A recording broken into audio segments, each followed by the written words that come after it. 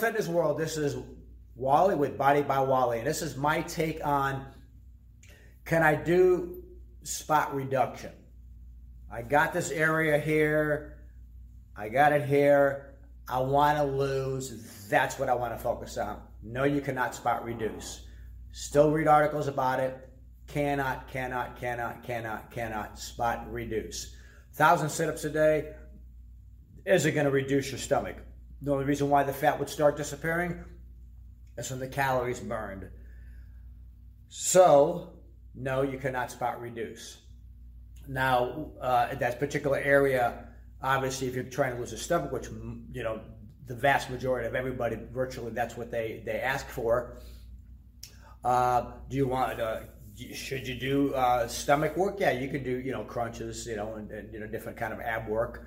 Of course, if you train your body properly, your core, which is the upper body, you know, from your bottom of your hips, your entire upper torso minus your head and arms. Core is not here, that's the center core. Core is your upper torso minus your head and arms, okay, for you biology or science students there, and because everybody gets that wrong.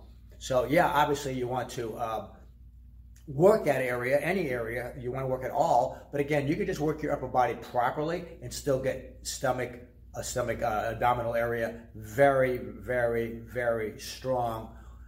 I did that years ago when about a year I never did a sit-up never did a sit-up or a crunch or anything like that. I know it's crazy, but I tried it for a year. My stomach was still like an amateur boxer's, but that was back when I was in my 30s and 40s. I do abs now. I did abs then, but I just did an experiment with myself to see. But do I do ab work? Yes, I do ab work. Do I do it 4 days a week? No, I do it 2 days a week. Did I do it 4 days a week in the past when I was in bodybuilding competition? Yes, I did, because I want them to show. Is my stomach, that's still that hard from just doing it twice a week, done properly, considering how I train all my clients and myself to engage this area so much when you're training. You can have a very strong ab stomach area without doing crunches or sit-ups. I'm not advocating not to do them, but if you're doing exercises correctly, you're always engaging this, especially if you're consciously tensing the stomach area for support in all your different exercises. But I still do recommend doing ab work properly twice a week. To me, seems to be enough, depending on your goal. So spot reduction, no, absolutely impossible. Want to just lose here, just lose there, just lose there. Nope, your body's pretty much, I've heard it said differently, but pretty much that I've seen in my 50-something years of doing this, the first place you gain it is the last place you're going to lose it, how I have seen it. Some people have argued and said it differently. My observation is pretty much first place you gain it is the last place you lose it.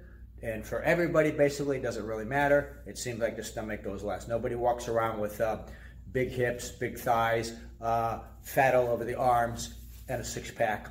Haven't seen that yet. All right? Thank you, guys. Bring your questions in. I love it. Train hard, take your vitamins, say your prayers. Thank you, everyone, for listening to Fitness, Reality, and Motivation. A lot of people ask me, what is the most important thing when it comes to working out? A magic pill, so to speak. And this is what I tell them.